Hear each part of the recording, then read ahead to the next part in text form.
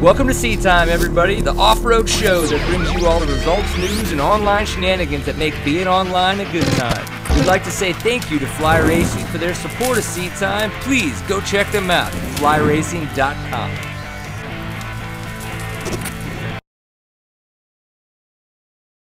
Ryan Pierce here, so it's episode 101, and if you know anything about numbers, this jersey, I'm trying to figure out which hand it is. This jersey, that's a 1 on it, and that is Kurt Caselli's jersey.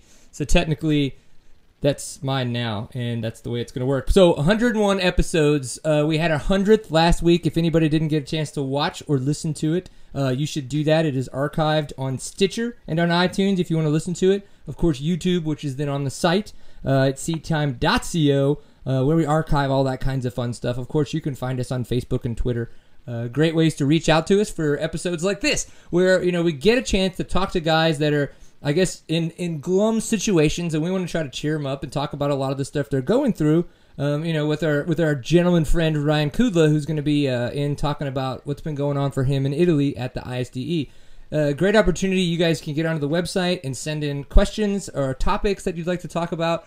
All that kinds of fun stuff, so you can do that there on the website. And of course, if you're watching live, we have the chat room, which is at tlk.io/seattime. Fairly simple to remember. Still trying to work out a way to get that on the same page so that you can watch and chat and watch and just get all kinds of crazy with it as you're on the internet. Because you're on the internet, why not get a little crazy? I think that's the best way to do it. If you didn't notice with the awesome intro from our friend producer, Steven Rice, Fly Racing, huge supporter of this show. Can't thank them enough for everything they've done for us. And, of course, Power Sport Graphics as well. Got a cool deal coming up for the Ironman GNCC, we talk about a little bit later in the show. Steven, what else? Had a couple things that I thought we were going to talk about. I thought one thing that was really funny, before we introduce Ryan, or bring Ryan in, if you will, I was wearing my Verb Off-Road shirt, and I was at my boot camp. I think it was Tuesday. No, it was Thursday last week.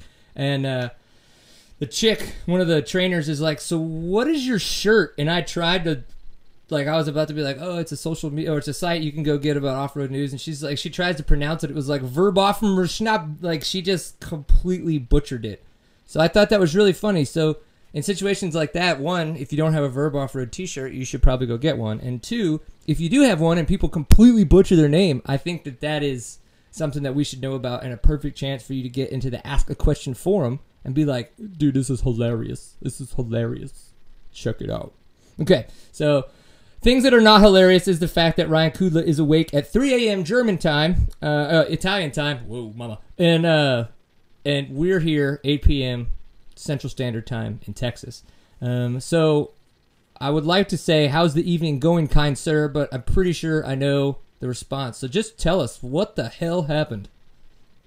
Well, so first of all, I guess it started all with the LAX TSA. When we got there Sunday morning, tried to check our bags, and I started hearing them call Taylor Robert. "Taylor Robert, we need you at bag check-in. Taylor Robert, we need you at bag check-in." And we're looking at suspension, and these guys are picking it up like it's a freaking foreign object or something like that. And then we said we had the same thing as them, so we headed over, and they were like, "No, this isn't going on the plane." So anyways, fast forward a little bit. It's Thursday. We're trying to get the suspension dialed in on my bike, and we're on the practice track, which is this tiny little, turn track that they have out in the middle of a field. It's beat up, it's rough, it's got some big old braking bumps, big old rut corners, and I, tucked the front end, or didn't tuck the front end, spiked it up in a corner, clipped the outside edge, and it sent me over and onto my shoulder. And at first I thought it was going to be all right, but then I couldn't lift my arm off my body, and it's kind of all downhill from there. Yeah, that's not the way I would imagine that you wanted to start off your ISDE journey. And unfortunately, not even, as we were talking about beforehand, you said you would almost much rather it have been a big crash, on your first day or out in a test, just totally pinning it for your country, when unfortunately it was a practice crash, just kind of working the bike in and getting yourself just kind of dialed in. But you said you kind of knew right away it was severely injured? Yeah, at first I thought it was, I've done an AC separation about I don't know, 5 times between the 2 different shoulders, and that's kind of what it felt like at first.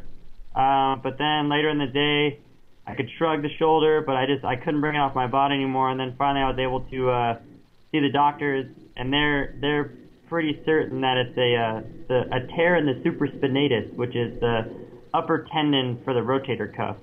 Sounds dirty. Oh yeah. The upper spinatus. Who was it that was on the show just a little bit ago that had like a real, like they heard there was like their butt boner? What was it? Oh, I don't know. Hopefully Zach remembers. He has a way better memory than I do, and he's in the chat room, so hopefully he'll remember who it was. Well, I mean, you got out there on your first day, and you gave it your all. You rode. So kind of just, I want to know about your journey as a club rider, you know, going through the whole process. You know, it is unfortunate that you got hurt beforehand, but kind of walk me through just what it was like being a club rider, trying to get sorted and get ready for, you know, for racing at the ISDE.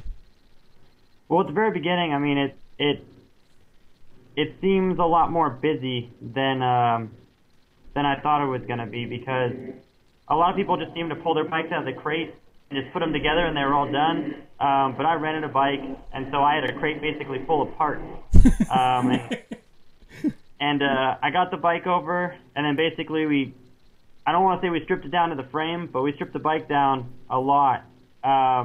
And just started putting everything on that I could, all the little protectors, all the guards, all the handlebars, all that stuff. And that took a lot more time than I thought it was going to take. So in between that, we were trying to get in walking tests. And I think the first day we walked about 15 miles and worked on the bike about 6 hours. And the second day, walked another 10 miles, worked on the bike another 6 hours. And the third day, finally got the bike already, and that's when I had my practice track crash.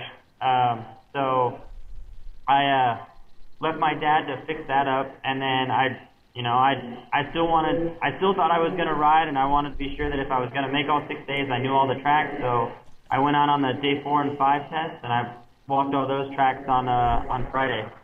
And I mean, it was really busy. I mean, it was a lot more busy than I expected it was going to be, because I had to do so much with the bike, and I knew there was a lot of walking involved, but it's a lot of walking, and it takes a lot of time. And these tests may not look that long, but they just weave back and forth and back and forth and back and forth, and you know, it's like, oh hey, there's the end right there. Oh shit, I have another 3 kilometers to walk still. Oh man, yeah. So is your recommendation for anyone that maybe goes in the future is to not rent, or just know that you're getting not a complete motorcycle? Well, completely put together. Well, it's completely put together. I know there are a couple people here that basically they tightened all the nuts and bolts, threw on their suspension, and they were good to go. So it's really on your personal preference and how readily you adapt to change. When I came over here, I wanted to make it as much like my bike as I could, so I could be as comfortable as possible. You know, and hopefully was hoping to get the results with being more comfortable. But if you're comfortable with, you know, slapping on your suspension and calling it good, then it's not as much work because the bike's already all together. Yeah, and so your brother thinks that it's your fault for not dropping your helmet. Do you give any weight to that superstition? I do. I was actually the one that told him. I was riding over the practice track, and I was thinking, when I get there, I got to stop, take my helmet off, drop it, and I'll be good to go. And I forgot to do that because I was so excited to get out on the track and get riding again, because it's been a while since we were riding. I was on Italian soil, and I wanted to get it done. And first time the helmet hit the ground, of course, my head was in it. Oh, yeah. That is that. Man, that sucks. I know. I've never been a big superstitious person, but for whatever reason, because I guess maybe it has to do with my head, that has definitely been something I've always done. And I don't even think I got it from my father. I just kind of like picked it up from somebody else around, but I just thought it was a good idea. So, yeah, that's definitely, unfortunately, a lesson learned. I guess if you have a superstition, you should, or like a ritual, you should stick with it. So. Yeah, definitely. It's just like I'm really weird, and I always put my right sock goes on before my left sock, the right knee brace goes on before the left knee brace, right glove goes on before the left glove. Little things like that. I'm kind of a weirdo, and I think I have a slight hint of OCD. Yeah. Oh, whatever. Scratches on a helmet stink. Zach Huberty, whatever. You shut up. Well, I had something. I got an email earlier. Was it this week or last week? I got an email recently, within the past 5 to 6 days, from a viewer, somebody that watches the show. They used our Contact Us form on the website, so thank you for that, Martin. Him and I have talked back and forth, and I told him that I would like to read his email on the show. And I think the main reason why I'm choosing to do it right now, Ryan, is because I think that part of this is just going to cheer you up. I couldn't stop laughing, so I just hope that you get the same joy out of this email that I got. His name's Martin. I'm not going to give his last name just because that seems wrong. But this is the most bipolar email you're ever going to hear from what I say. First sentence. Love the show. Great guest. Great topics. Okay? Second paragraph. As a listener, I would just like to hear less of you talking about yourself or whatever and more of the great guests you have speaking. There is nothing worse than having you chime in and interrupt a pro racer when they are about to say something. Not trying to be mean, just want to see the show improve. Best part? I would take dead air any day over half the stuff that comes out of your mouth. End paragraph. Third paragraph. That being said, I really appreciate you doing the show, and I hope you keep it going. Thanks, Martin. Now, does that make you laugh just a little? That is one of the best emails I've ever heard. That is awesome. I had to forward it to. I think I was like, I can't forward to more people, to enough. It was like, this is the funniest shit. I think it was so bipolar. Like, it's like, love it, hate it, love it. Like, it was ridiculous, ridiculously awesome. So, I mean, is that not the kind of stuff you want to get in your inbox? Oh, I'd love that way better than the dumb crap that I get from students. Or from your brother. That too. It's understandable. So, what's fun, though, is I have decided that on our 100th episode last week, Sam Reynolds offered to foot the bill on purchasing the T-shirts because we just don't have enough capital to go in and buy like a new run of T-shirts. Even though we have had a lot of people ask for them, it's just we don't sell them very often. We just sell them a little bit here and there at the races. So Sam Reynolds offered to pay up front.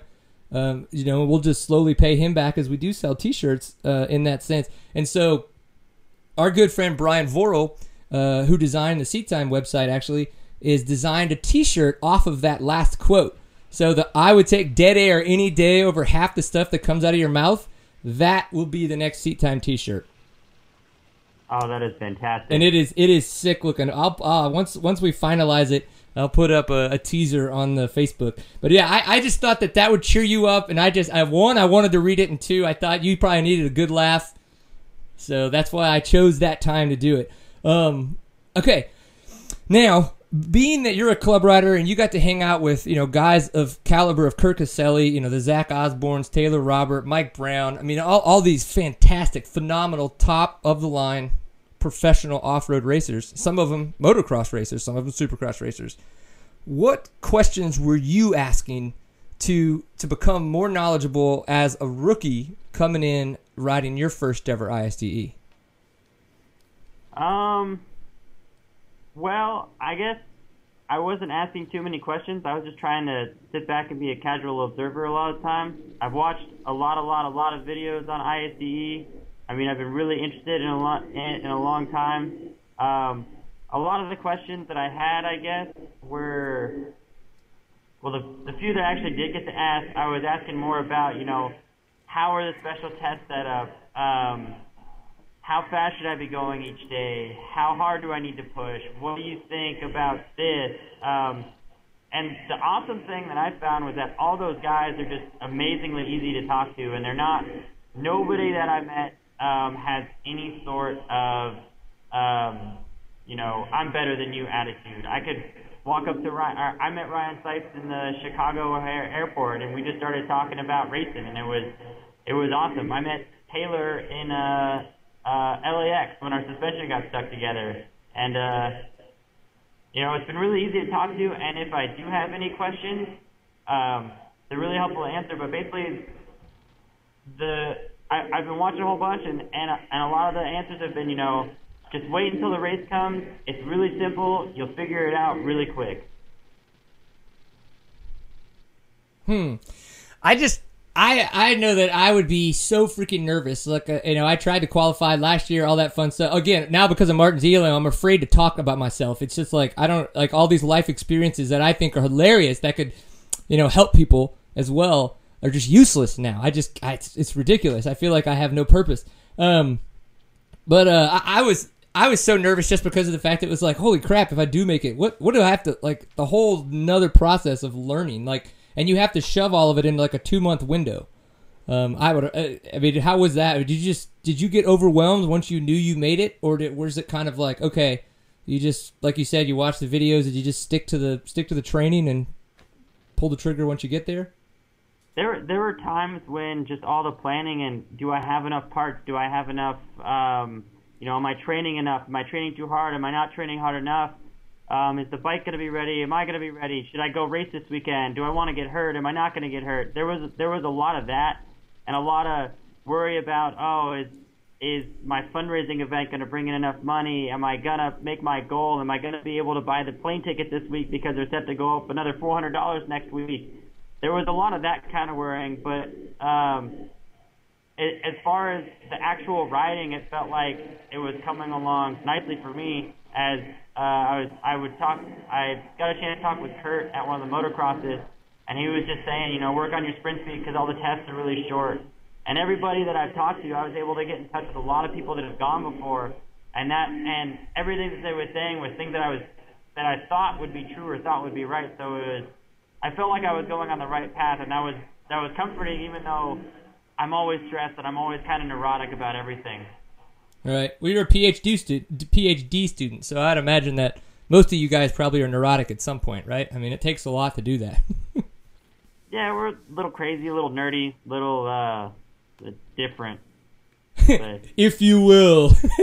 Understandable. All right. Well, while I've got you here, I wanted to talk about your opinions and your thoughts and kind of just get some for your feedback about how the results have been going for not just Team USA, which is obviously we could talk about that, I'd imagine, for a whole hour. And then, we've got France doing so good. The Australians are now in second place over us. So kind of take me by. You rode a lot. You rode the first day, and it was the second day where you decided not to ride. So after the first day of you getting out there and you doing the test, did you think, obviously besides the painful shoulder, did you go, oh my gosh, I was prepared for this? Or was your shoulder just too much? Like... Well, if I hadn't hurt my shoulder, I was actually, when walking the test, I was really excited about them because they were dry, dusty, rocky.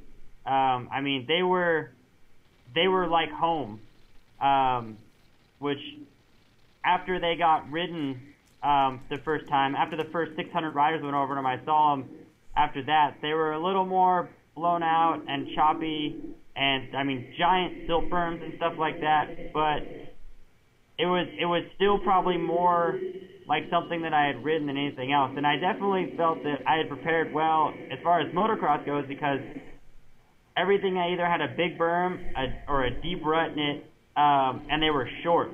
The test times, I was going ridiculously slow. I was actually I was the slowest person in the first test, and that was 16 minutes long. So the tests were all short. They're all really, really fast, which is like a normal motocross race, which I think is why Ryan Seitz is doing so well. But what I was surprised about was actually how how much single track the transfers had and how much that could wear on you. Because that's really what wore on me the most. When I got to the specials, they were all, they're all pretty much car wide because they have to be able to get an ambulance in there. Right. So the specials really aren't that bad, but the transfers are all single track, rocky, through the woods, and with the rain we got on Sunday, the transfers would have been amazing if I could actually use my arm at all. Right. Yeah. That could be extremely frustrating. But so you go ahead. Sorry. Oh, I was just to say that was always the worst part. I'd start to feel good, and then something small would happen. I'd tweak my shoulder weird, and then I'd be useless for another 20 minutes. Yeah. Yep. Well, you mentioned Ryan Sipes, and I think in day one, everybody kind of was like, whoa, what happened to this Weller team? Those guys were kind of all, pigeonholed to be replacements for a trophy and all that stuff. And I don't think we saw the performance. But Jimmy Jarrett isn't a rookie. He's been to the ISDE quite a few times. Nick Farringer, complete rookie. Ryan Sipes, obviously a rookie to the ISDE. But today, it looked like they all turned it on. I mean, Nick Farringer's in third place in E3, or in C3, because it's a club team. Then we got Ryan Sipes and Jimmy Jarrett both up towards the top in their class. I think they're both E2. Doing awesome. I mean, that's so that they turned it around a lot, and that's fantastic. I don't know if it's just getting used to it, but I know a lot of it with Nick was how far back he started. I mean, I started after 540 riders, I think, and then he started another 15, 20 minutes after I did.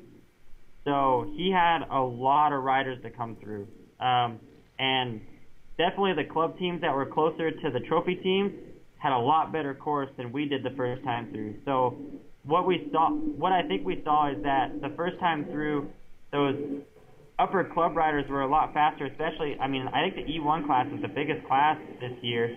And then as the second time around came, I think the skill really came out from those Weller team guys. Right. Huh. And especially now because they're more up front towards because every day they readjust the start order based on your finish position from the previous day.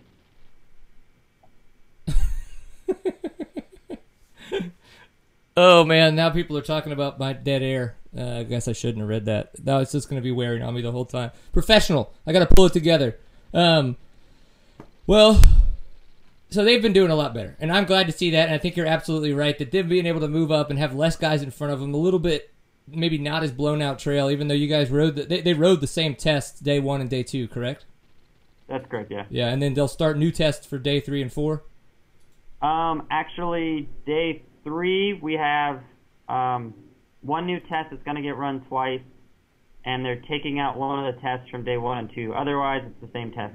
Ugh, man, there's going to be some upset people in the back of that pack. So then is it 4 and 5 then? Because I know that there's got to be some just completely new days, or is all of it kind of re-wearing some of the same tests? Yeah, 4 and 5. So 3 is basically day 1 and 2 backwards as far as the transfers, and then most of the specials are the same. And then day 4 and 5 is a totally new course. Okay, well that's good. That's cool. I like to hear that. That's always nice. And then we could talk about some of the World Trophy guys. I think we saw really good performances from Zach Osborne yesterday. Today, him and Thad seemed to have a little bit of an off day. They both were kind of in the 54s overall test times, and but most of the other guys were in 52, and then Taylor Robert, being the top American, was in 51, I believe, 51 minutes behind, or points gained, however you want to talk about it, since we're in enduro. And then the junior guys, I thought that I'm really, really impressed with Grome. I know he's a fast rider. I just didn't know how he's going to do, in this situation, and I think he's doing awesome. I'm actually surprised that Grant Baylor isn't going a little bit faster. And it sounds like DeLong has been talking a little bit about his wrist, so it's probably bugging him. And Bobbitt was having the same issues last year, and it kind of slowed him down throughout the week, so I don't know how it's going to wear on DeLong. Russell freaking killing it, but unfortunately, he, as he calls it, a brain fade, and goes into a checkpoint late, and winds up gaining 2 minutes because of that. So that's just, what are your thoughts? You've been in the pit, you've been talking to these guys a little bit, you've been overhearing stuff, hiding in the corner. Maybe staring at Caselli a little bit for me. I was trying to. Oh, I had a guy. One of the physicians here wanted to say that he saw a handlebar mustache last night on an Italian. He almost took a picture of it and sent it to you. It was just that good. Ooh, I'm fine. If you guys find him at the after party, please take a couple pictures, maybe a video of him. He could be like, "Seat time, pint full of awesome," or however they do it in Italian. I don't know, but I'm in. Or maybe cute chicks. We'll do cute chicks, too. We'll take whatever we can get. I'm not going to lie. But handlebar mustaches and hot Italian chicks, that's a definite. All right, I'll see if we can find them again. Yeah. Are you planning on going to go to the after party for a little bit? There's an after party? What? Oh, yeah. Yes. This is my advice to you. I was a rookie going to the ISDE last year. Obviously, I was doing media stuff, but still. Go find the Australians and tell him Matty Phillips. That's who you want to hang out with all night. You know, Strang and Milner, those guys are fun. Matty Phillips, that's your boy right there. He's going to get you dancing on the dance floor that you didn't know you wanted to dance. You're going to wind up on tabletops. You might wind up taking somebody else's shirt home because yours gets disappeared. And, yeah, it could get weird. We'll see if we can line it up. Yeah, you're like, maybe. All goes down. Maybe. I like it. So give me somebody besides Kirk Caselli telling you every day that he wishes I was there. What other kinds of stuff you've been hearing in the pits? And, like, well, how's everybody look? What's their demeanor? Like, are they excited? Are they unhappy where they're at? Like, I mean, the biggest thing. So I got put to work today. I was working the pre-finish, just trying to help out and keep up. And well, today we had a guy. I think it carted himself out. So there was a big old 25-minute delay that I was doing time with those riders to try and help them out. But basically, the biggest thing that I heard was that the course was getting pretty gnarly and pretty chewed up, and that no one was really looking forward to special tests tomorrow. Most of those guys were, when they came through where I was, they were so focused on getting the bike ready to change tires and change filters and change oil and stuff like that, that they didn't have too much time to talk. right. I know that Brown had a couple clutch problems, but he did an amazing job staying on time. And they said he made it by, like, what, just a second? Like, I think was Dirt Rider or Cycle News head? Yeah, I think I know it was close. I read that it was just a second, but I'm not sure what the actual time was. But I know it was really close, and you know, I think he might be changing a clutch in the morning too. But he's doing amazing right now, especially with all the work that he's been doing on the bike. And those guys have been working their tails off, and while there are little things here, it's really cool. This year they set up all the KTM mechanics, so they have one KTM mechanic at each pit to help out all the Team USA riders. So I feel like we're really coming together as a team, and you know, I'm kind of getting off topic a little bit from the question that you asked about how they're doing. But I know that they're excited about most people are excited about their special times. Some people, you know, want to do a little bit better. But the tests, it's so easy to make a mistake in a test. And there's one big old mud hole out on the grass track, and I think a rider or two from our team got stuck in there today. Yeah, Zach Osborne. Yeah. And so a little frustrated about that. But other than that, I mean, the course is chewed up, and they're doing as best they can. We're only on day 2. This, I think, is the fastest start that we've had ever, and I think the guys are only going to get better as they get more comfortable. Yeah. You're right. That is a very, very good point. Is that, and that's what one of the things Auntie was talking about in one of the interviews. Is like, we have never been able to come out this strong, and that it's just a testament to how good, as you were saying as well, with the teams. The team itself has really started to kind of gel. I think a lot more people ask the right questions. They know how to practice now, and having guys like Zach Osborne and Ryan Sipes, I think, only makes our guys, who are fantastically great off-road racers, push that much harder, because they don't. You know what I mean? Like, sure, they're all great guys, but some people want to come in and be like, I'm the off-road racer. I don't want to be beat by MX guy or whatever. Like, so, I don't know. It might be a little bit of ego in there. Just a skosh. We don't have ego when we race dirt bikes. It's not like, we're trying to beat the other guy. You only have egos when you're trying to beat up some curb or some berm, right? Just putting your front tire right into it. All right, well, go ahead, tell me a little bit more about what you see for the next coming days, and then where people can find you as you've been posting this stuff. Because now that you're not going to be riding, and you're going to be out there helping, I'd imagine you're going to be able to take a couple more pictures, maybe do some more updates and stuff like that. So I think you'd be a great source for people who want to know how they can kind of follow that. Well, I'm doing most of my updates on my Facebook page, just Ryan Kudla on Facebook. I'm not on Twitter or Instagram or anything else. So you're completely worthless. Basically. That's fine. You want the seat time credentials? Maybe I can. All of a sudden we showed up in Italy. Maybe they can give me like a media jacket. I'll get the media bracelet, then I can go anywhere. That costs a lot of money. I hate to tell you. Surprisingly, this rider bracelet will get you pretty much anywhere you want. Dig it. So I will actually give you all the seat time credentials after the show's over. But yeah, I'm gonna be at Special 3 tomorrow, I think. So that is. Oh man, that's gonna be the grass track one with the big mud holes. Maybe I can go over there and point some lines out. Take some pictures of people in mud holes. But what I mean, I know that the courses are gonna be beat up, but it's all desert type stuff. So I really hope that our West Coast guys excel and continue to push. They're getting faster, I think, especially Taylor. He's been really consistent up there in the test, and I can see him doing well also.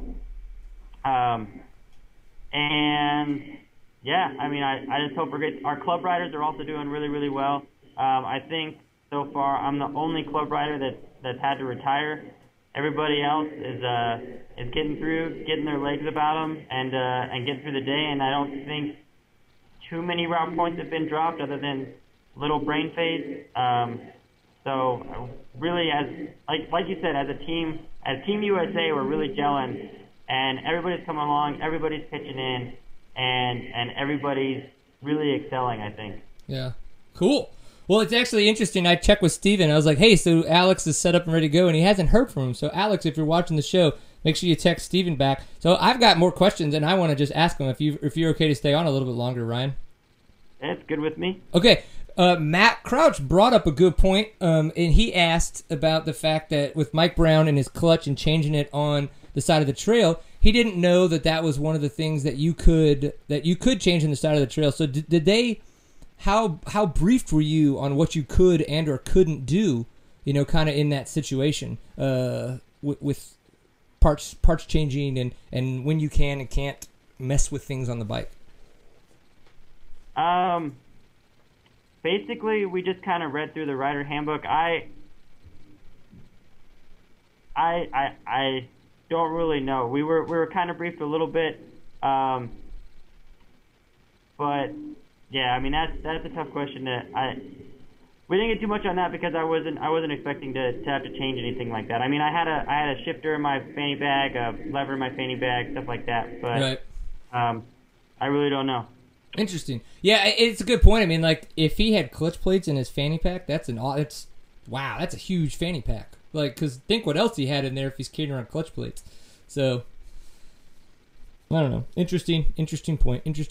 Okay, and then the moto test coming up. How is that going to be set up this year? Did you get a chance to walk that test? Because, I'm referring to day 6, the final moto. Last year, it was right there at Soxen Ring. It was all set up around the race course. So it was really neat, very iconic for those guys to be able to race on it. What's the setup for you guys there for day 6? I wasn't actually able to get over the moto track, but from what I heard, it's basically a motocross track that's off in the country, and you can see it. I know there's a video of it on YouTube, but pretty much I think everybody's just gonna ride over there, and I was gonna figure it out when I got there for the most part, but now that I don't have to figure it out, I'm just gonna go hang out and spectate. Right. I didn't quite get to day 6. I was talking with Kurt, and he said that normally you have a lot of time to just hang out and watch, because I think the club riders are last to race on there. Right.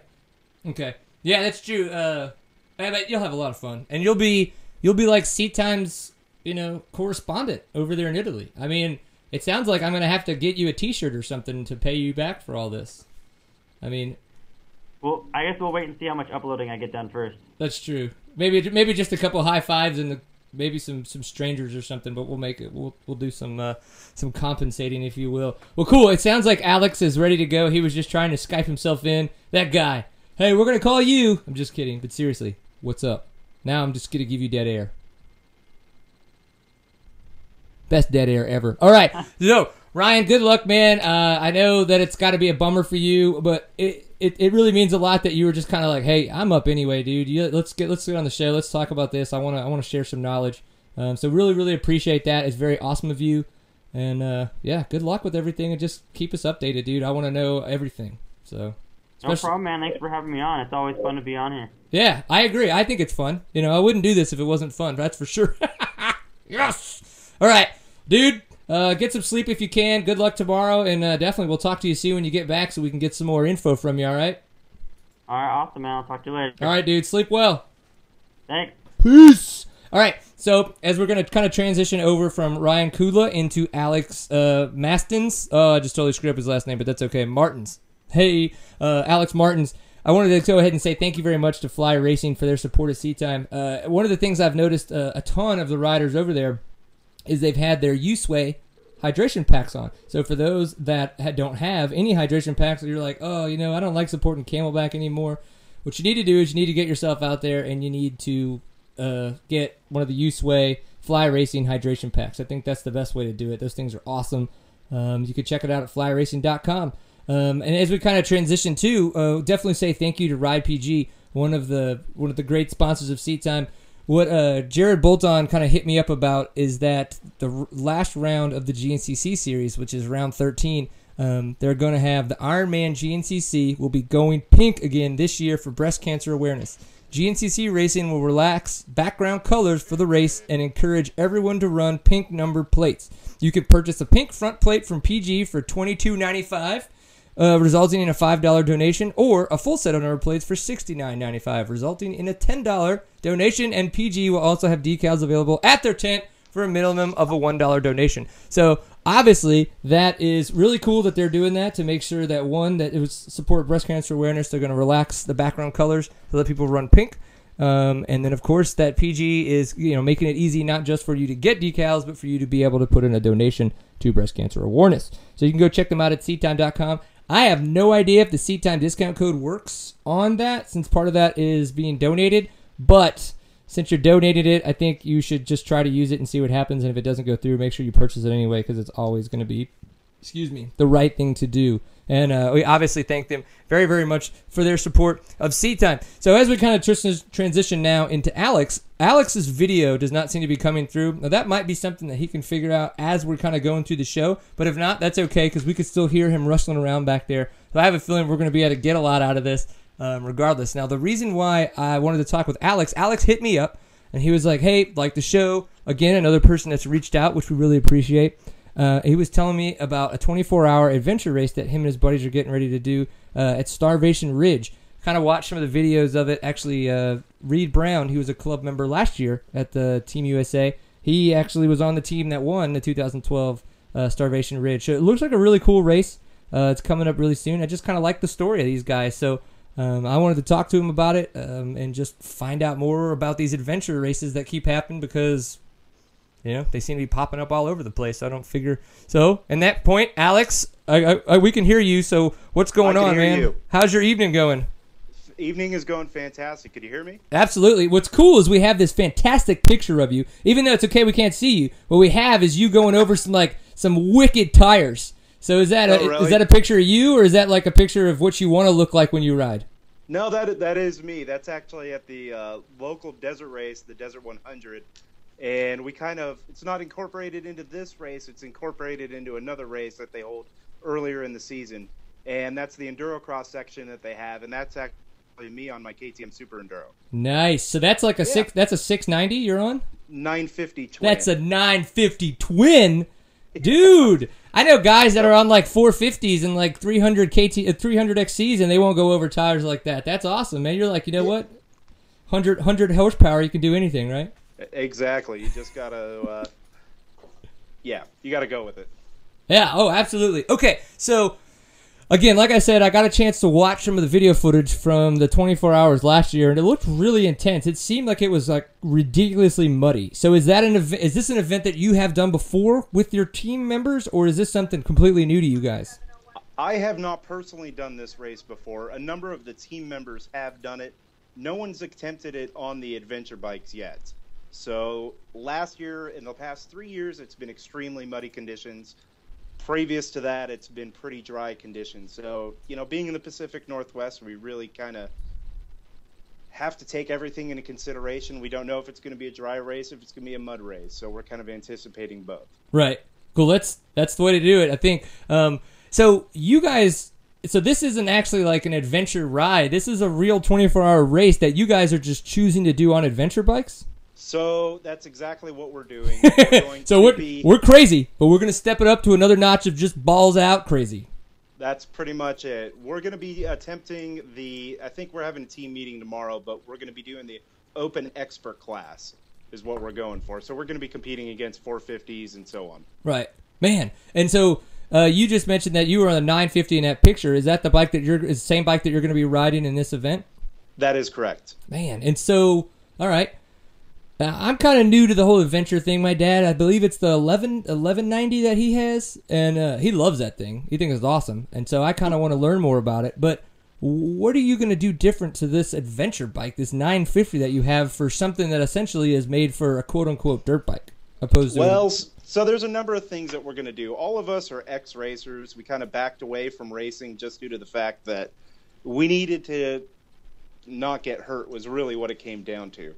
So we started riding these adventure bikes, and, you know, when you have 100 horsepower, they handle extremely well when they're properly set up.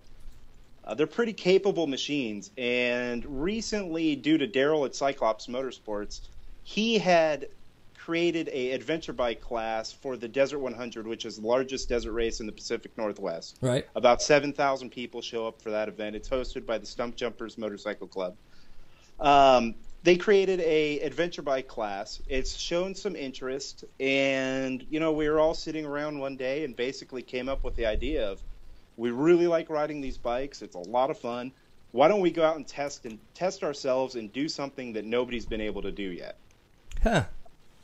Well, So, I think you're crazy. well, but hey, we'll see what happens at the end. Yeah, We no, make for it sure. through. What are your what are your expectations? Maybe your best case scenarios. Well, we're definitely gunning for a podium, that's for sure. Awesome. And that's in the open expert class. Open expert class is what we're going for. I'm pretty sure of that. We have a few things to discuss tomorrow, but I think that's what we're going for. Man, that's pretty awesome. So tell me a little bit more about this race in general, this 24 hours of Starvation Ridge. One of the other 24-hour races that I am knowledgeable on is like 24 hours at Perry Mountain. Right. Race that goes on there. So in the sense that they say go, you race for 24 hours on X amount of, you know, a mild lap. I mean, is that the same kind of idea? It's exactly the same thing. Okay. So the mileage varies from year to year. It goes from anywhere from 22 to 28 miles, and they do mix in quite a few different obstacles as far as going to, you know, you have to go through a couple barns, you have to go through what's known as the Briar Patch, some rock gardens, tank traps, and such like that. So they do make it a pretty challenging race. Right. And then being in the Pacific Northwest, is this, you know, say like Eric Kudla just mentioned in the chat room that 24 Hours of Glen Helen. Now that's held on a motocross race. They've had a couple works races and stuff like that out there. How would the terrain where you guys are at compare to, you know, a place like a Glen Helen? Exactly opposite, to be honest. Okay, so this perfect. is going to be that's what I'd rather. Right. So this is not going to have a motocross track incorporated into it. It's going to have everything from rock gardens. We don't really have too many sand washes here in the Northwest, so it's going to be, even though we're on the eastern side of the mountains, which is much drier than the western side, obviously, there aren't really as many sand washes, stuff like that. So it's really, there's going to be sections going through the trees, a very large grass track section, some single track sections with lots of rocks, pretty much just about everything you could imagine thrown at you. And you have to go through a couple barns that have some obstacles that you have to go through and just kind of mix it up and make it fun.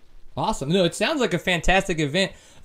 So we just got back a couple weeks ago. Actually, it's been about a month from the Big Sky, the AMA Off-Road National Championships. Say, in that sense, how would the terrain compare to that kind of Big Sky?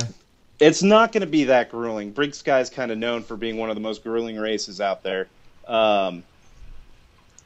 You know, I did a lap out there just fine.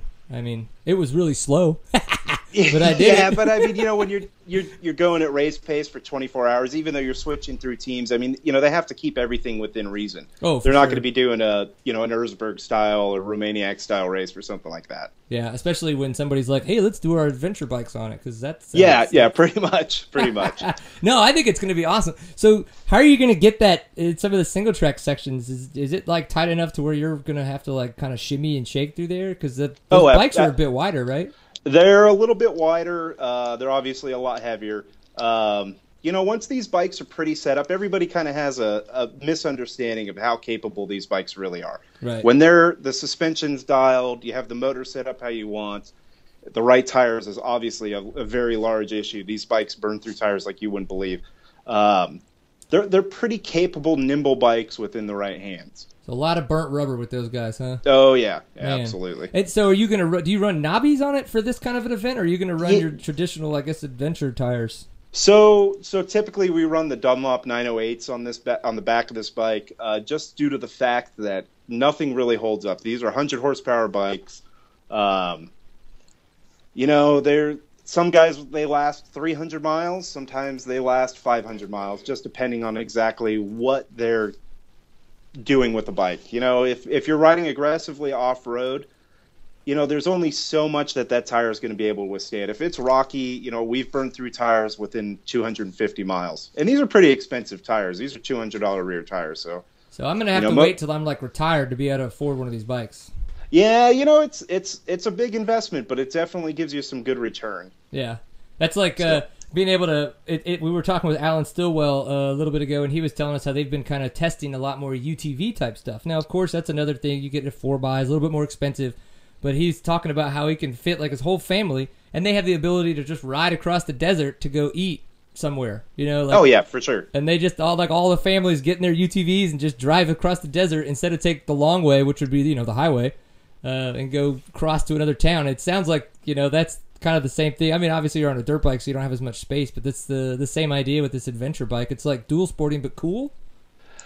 I would say, there's a lot of different aspects to it. There's a lot of guys that we camp off the bikes. We'll go do multi-day rides off of them. We'll carry all of our gear in like a giant loop Great Basin bag or something along those lines, which are allowed to. It holds everything from tent to the food to everything like that. So really the only stops you make are for random little supplies, beer and liquor, of course. And then that was going to be my question. Yeah.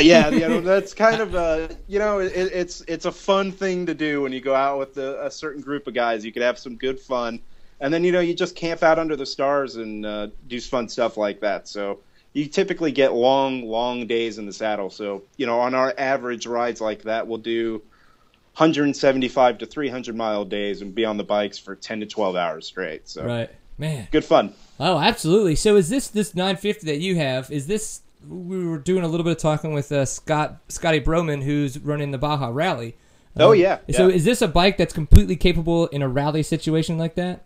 Absolutely. Okay. This bike was actually designed to compete in the Erzberg Prologue, the bike that I'm riding specifically. It's kind of a mix-match piece put together by KTM just to, at the time, get David Knight a top position while they were doing the Erzberg Prologue. So it's a pretty fun bike, and that's definitely something you could do with that. There's some sections in Baja that I think Scotty's rooting him through that'd be a little difficult, but totally doable. Interesting. Man, that's so cool. I really do want to get out into one of these. After we did that interview or that show with Scotty, I had a couple different people from the rally world hit us up and just kind of like, hey, thanks for talking about rally. It's getting bigger and giving us a lot more information on it. And it really seems like something that could be super cool. And especially, I mean, I'm 34. By no means do I think that I'm old. But at the same time, it's one of those things that, once or twice a year to kind of learn a little bit more, get a little bit more introduced to it, that as I hit that, maybe higher 40s or 50s, that it's like take on the world with that kind of a stuff. Or am I just missing my mark? Could I do it now and I'm still cool? You could do it now. Rally is, I wish that we had the exposure to rally as a country like the Europeans and the South Americans have, just right. Due to the fact that, guys like Quinn Cody and Jonas Street and guys like that, not only is it the rider ability, but it's navigating ability. There's so many different aspects that go into rally racing that's pretty cool that, it's really nice to see that the U.S. market's really approaching and accepting rally. With Scotty doing something like putting on the Baja Rally it's an unbelievable task that he's doing, and it's pretty cool to see. Yeah, and you actually do you own the shop that I do. Okay, and so I mean, I know this for a while there. Looking at your website, you kind of carried the more European market bikes and things like that. And now you kind of carry a little bit of everything. Do you find that you're starting to pinpoint your shop more towards this kind of adventure rally type stuff, or is Absolutely. Okay. With the adventure bike market, I mean, I have a KTM background. I've raced KTMs. That's kind of what I've specialized in and grown up knowing. You know, the adventure bike market, specifically here in the Pacific Northwest, has just exploded, and it was a move that I made on behalf that I'm thankful that I did. It not only did it bring me into riding that I really thoroughly enjoy, but it's allowed me to meet a lot of amazing people that I've been able to create great relationships with. And you know, there's some hare scramble riders that I do sponsor. There's some enduro riders that I sponsor, but I'd say that most of my clientele is all adventure bike market. Like, it's good 60 to 70%. Wow, that seems like such a crazy niche market. You would think to base the shop off of, or to have a shop kind of meld into, but if it's taken off, it's taken off, right? Yeah, no, I've been very fortunate, and you know, with this, I've kind of built a niche market, just like you're saying, and I get suspension from all over the world. It's pretty amazing. Now that's actually right. What I wanted to ask about was the suspension on these bikes. Again, we were talking with Alan Stillwell. We've talked with the dude from Kreft Suspension, you know, with his transition valve, stuff like that. I want to what is different about these bikes that makes the suspension so different to set up? So a lot of heavy as shit, but right, yeah, they're extremely heavy. That's for sure. A lot of them, not specifically the KTM brand, like the new 1190 that's coming out, but the 990s, 950s, and my bike, the Super Enduro. A lot of them come up with suspension, and it kind of makes you boggle when you think about it. You know, the 990 Adventures are severely undersprung in the front, extremely oversprung in the rear, and then the valving in there is just an absolute joke. So from the factory, they're pretty limited machines, and that's, I think, a big reason of why people have the misconception of these adventure bikes is, you know, they're really poorly set up from the factory, and once they're dialed, they're super capable. So, you know, typically every bike is springs front and rear and valving work, custom pistons, you know, so on. And then you come into the other brands like the BMW F800s and stuff like that, where the suspension is so antiquated that there's definitely room for serious improvement across the board. Huh. And then number one, okay, so I was talking about my dad's got one of these bad boys. What's the number one accessory? Not just for my own personal use, but I think other people would wonder about that too. A skid plate. Skid plate. Absolutely. And that almost seems normal.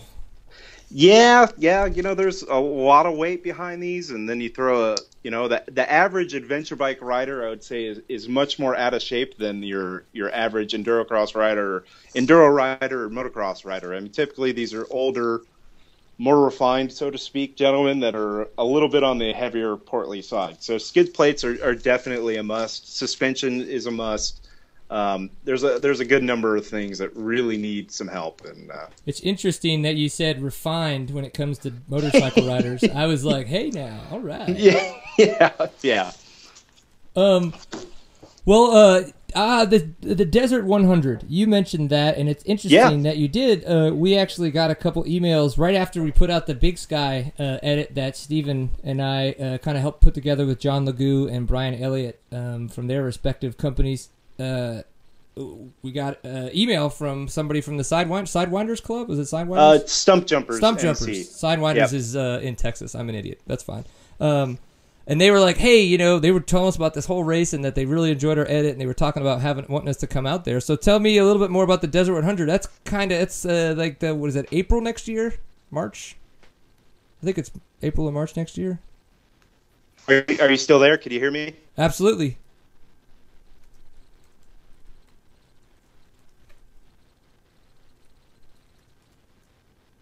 Are you there, Alex? Yeah, I hear you again. Can you hear me? Oh, yes, absolutely we can.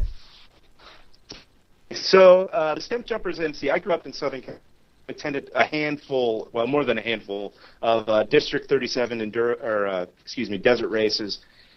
I was always surprised by the number of turnouts that people showed up to the District 37 out in the Lucerne Valley, Johnson Valley, so on.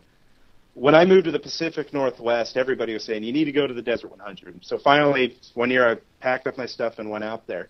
And there was over 7,000 people at this event. I had never seen anything like it. There was a complete city in the middle of this farming community with 7,000 plus people on their bikes. And, the starting line is probably, it's reminiscent of the 70s kind of Southern California desert races where the starting line is over 1.5 miles long.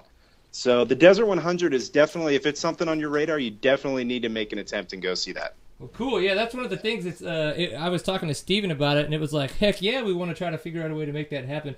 We had so much fun doing that Big Sky edit. We've been trying to figure out a way to be able to make it out to more races. So it's one of the things we've got to figure out. And obviously there's budgets and everything that go along with that, and that's one of the deals that you have to figure out. But hey, that's part of doing business. So obviously that is very true. That's something we can figure out. It's funny. Ryan mentioned that they had a couple 1190s over that people were riding around, and said that one guy was just totally bouncing it off the rev limiter during the opening ceremonies at the ISDE.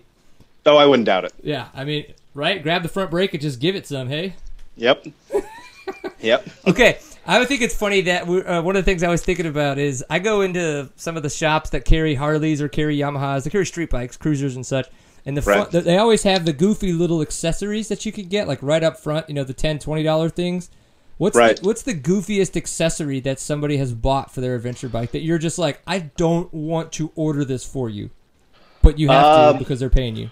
Well, I've been to a couple BMW events where I've seen very small gasoline-powered generators powering espresso machines packed on the small back of guys' bikes before. Really? Oh yeah, it's pretty comical.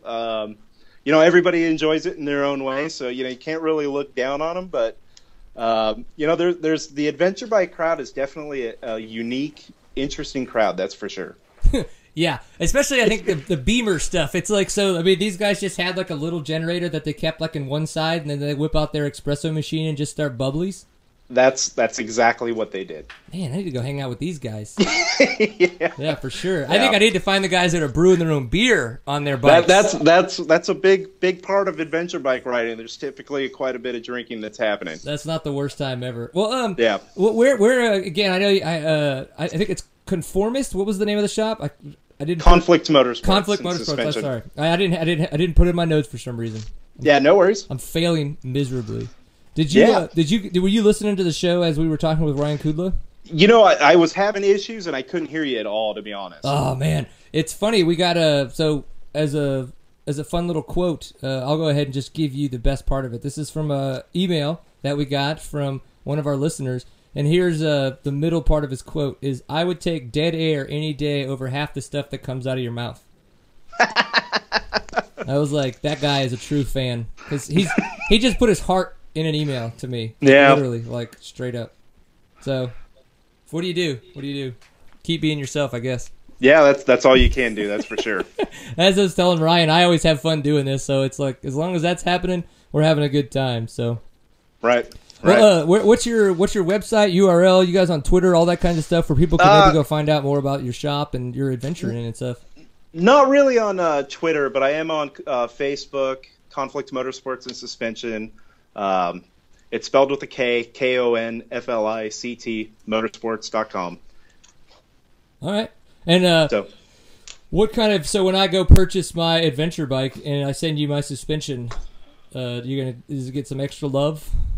Absolutely. We'll definitely take care of you. There's actually, I wanted to, is it okay if we talked a little bit about the team riders that we had? Oh, yeah. No, absolutely. Definitely tie up on that. No, go for it. So we got 6 riders, myself included, and there's quite a range of abilities that we have here that range from, we got a John Eisenberg who's raced Baja 1000 a few times. He's actually won the class at Starvation Ridge. He's podiumed 3 times, and he's won first overall, from what I understand, at Starvation Ridge. He's actually raced Vegas to Reno, many Hare and Hound races. Genuinely a good guy to have on our team. He's definitely got some experience racing off-road, and he rides an adventure bike unbelievably. And we have, like I said, we have a pretty broad range of riders that we have here. We got Daryl from Cyclops Adventure Sports. He and I kind of put this team together, right, and came up with the idea of putting this and doing this. His riding background, he's been racing since he was 5 or so, and I think this is going to be his 23rd or 24th 24-hour race. So he's got quite a bit of experience, and he actually won the Desert 100 adventure bike class the first year that was put on. Man, so do all of these guys, would the Kudlas know who these guys are? Because Eric Kudla puts on a lot of the events. I wonder if it sounds like... I would imagine that Eric would probably know Daryl, just due to the fact that Daryl's been to every night race that you can imagine, just due to the fact that, he owns a lighting company, superior LED lighting technology, which we're actually going to be running. Really stoked about some of the new products that he's coming out with. For sure. So I would imagine that Eric would probably know him. And I think Daryl's actually working with Eric on the Get Extreme race that's coming up here pretty soon. Okay. Down in Johnson Valley, I think, to be honest. One of the other riders, this guy actually is kind of a pretty unique guy. This is the story behind this guy would probably interest you pretty good. All right. His name's Radek Burkhat. He's from British Columbia. Started racing in 07. In 08, raced the Baja 1000. It's just unheard of for a guy riding a year to go and race an event like that. Finished the Baja 1000, his first attempt, complete green guy. Started racing a lot of hare scrambles up in British Columbia, and then decided, you know what, I don't want to get hurt, so I'm going to get myself an adventure bike. The very next year, he goes down to the Baja 1000, and he's going to Ironman the Baja 1000 on a 990 KTM. Goodness. And unfortunately, he ended up breaking his foot while he was pre-running, so he wasn't able to compete that entirely. But he's going to come and join us on the team, and he's definitely going to be an asset just like everybody else on the team. We got Jason Williams, who's a local here on the east side of Seattle. He is probably one of the faster guys in the group. I would say that I'm probably going to be the slowest, and the other guys are pretty quick on their bikes. He's an A Enduro champion, bumped up to double A, was able, Vet B winner, 04, let's see here. Actually, is an expert, won in the expert class, so we got quite a broad range, so I really think that we're going to be able to give these guys a pretty good run for their money on these big bikes. Yeah. Should be a pretty good, interesting. And we're actually doing a story on this, starting from the very beginning. Actually, tomorrow we're doing some filming, and we're going to be interviewing everybody and kind of getting a story behind each and every person involved in the group. And then we're actually hired a film team to come in and film the events from the start to the finish, and we're going to put a little bit of a story together. So that way everybody could understand the madness that's kind of behind this adventure bike craze and why we would be willing to go and really put ourselves through the punishment, so to speak, of what we're going to be doing. Man, well, I look forward to this. So where, what is a timeline? Do you guys have kind of a timeline on when your crew will be able to get all the footage together? You're like, we're paying you. It has to be done by X. Yeah, so the race is actually on the 26th and 27th. We're probably going to realistically be 3 to 4 weeks after the event is hosted. Right. No, that's understandable, especially, too, if you're doing the whole race. It's 24 hours worth of filming, all that stuff, and that's a lot of footage to go through. That definitely is. Really make something that's worth worth putting out and worth charging money for, if you will. Well, cool. I look forward to that. Do you guys plan on just putting that on YouTube, or is there going to be more of a distribution behind it, or? Well, so we've had quite a few sponsors actually come on board. Myself, Conflict Motorsports is supporting the team. Cyclops Adventure Sports is supporting the team. But, there's a lot of people in the industry that we've been really fortunate enough to build relationships with. And some of the support that we've been getting has really been unbelievable. We've had some things that have kind of come on board that have really been game changers for us. And my thoughts on this, to be honest, is if we do good enough on this event, why don't we just continue on and go down to the Baja 1000 in November and just compete in the 1,000? I mean, it's one of those things that once you get the ball rolling, you kind of run with it. So, we've had Giant Loop Moto, who I don't know if you're familiar with, but they make a lot of, soft luggage for adventure bikes, and a lot of guys are running it like. Kendall Norman and Quinn Cody ran it when they did the Rip to the Tip, where they did the Red Bull video. They packed everything on their bikes and they rode down. So they were actually using the Giant Loop bags. Renasco Racing, he makes custom seats for everything from adventure bikes to motocross bikes, and they're one-off, shaped directly for you. I mean, they're pretty awesome seats. Just locally, we had our local Yamaha dealer Step Up Ride Motorsports, and they offered to cover our tires for the event, which is obviously a pretty large investment on their behalf. Sounds like that's probably the best sponsor to have right there. Yeah, you can't get better than that. I mean, that's really going to help out. And then we've had Coastal Instruments Incorporated, which is actually, from what I understand, a electronics calibrating company. And that's actually a company that was brought on by John Eisenberg, and their donation has been a game changer for us, and we couldn't be anything but grateful for everybody that's been able to step up and give us a hand out, because we've been really fortunate and really thankful. Well, wicked, man. I definitely look forward to seeing more about this and everything. So you guys have to get some kind of Twitter, or whoever your film crew is, have them get some kind of thing set up and make sure you send it our way, so that we can help you guys publicize this a little bit. I think that's something that people would like to follow throughout the 24 hours, just kind of like y'all trying to contain crazy. So we did that. We actually created a Facebook page called The Heavyweights. That's the name of our team, The Heavyweights. Right. And it is. I think it's actually ADV Heavyweights /Facebook or something along those lines. I could email it to you later. And our plan is to have race updates throughout it. It's kind of following us from the very beginning of this story to the very end, and we're going to have some people, at the races kind of giving live updates on Facebook and stuff like that. So, we'll definitely incorporate all that, and if we can get any exposure that way, that'd be fantastic. Wicked. Well, I'm totally down. I think this is super cool. Whatever. Chat room's giving me heck again. You just gotta go with it sometimes, man. It's whatever comes out of your mouth. Maybe it's just maybe it's dead air. I don't know. Whatever. That guy. Yeah, no, I'm looking forward to seeing it. See you guys do this. I definitely want to make it out to one of these adventure riding schools. There's a rally school, I think in Nevada somewhere, that my dad and I are gonna try to go to now that he's kind of got into this. Hopefully, Jimmy Lewis. Year. Yeah, Jimmy Lewis has his riding school out of Pahrump, Nevada. Yes, that's definitely be a good one to go see. Yeah, I think my dad was in Colorado Springs at the KTM adventure ride they had there, or Steamboat Springs. And, he said that Jimmy Lewis actually gave kind of like a little little hour-long adventure riding, or I guess kind of adventure riding tips thing. Right. But hey, I can imagine those beasts of a bike. You gotta have as much training as you can possibly find.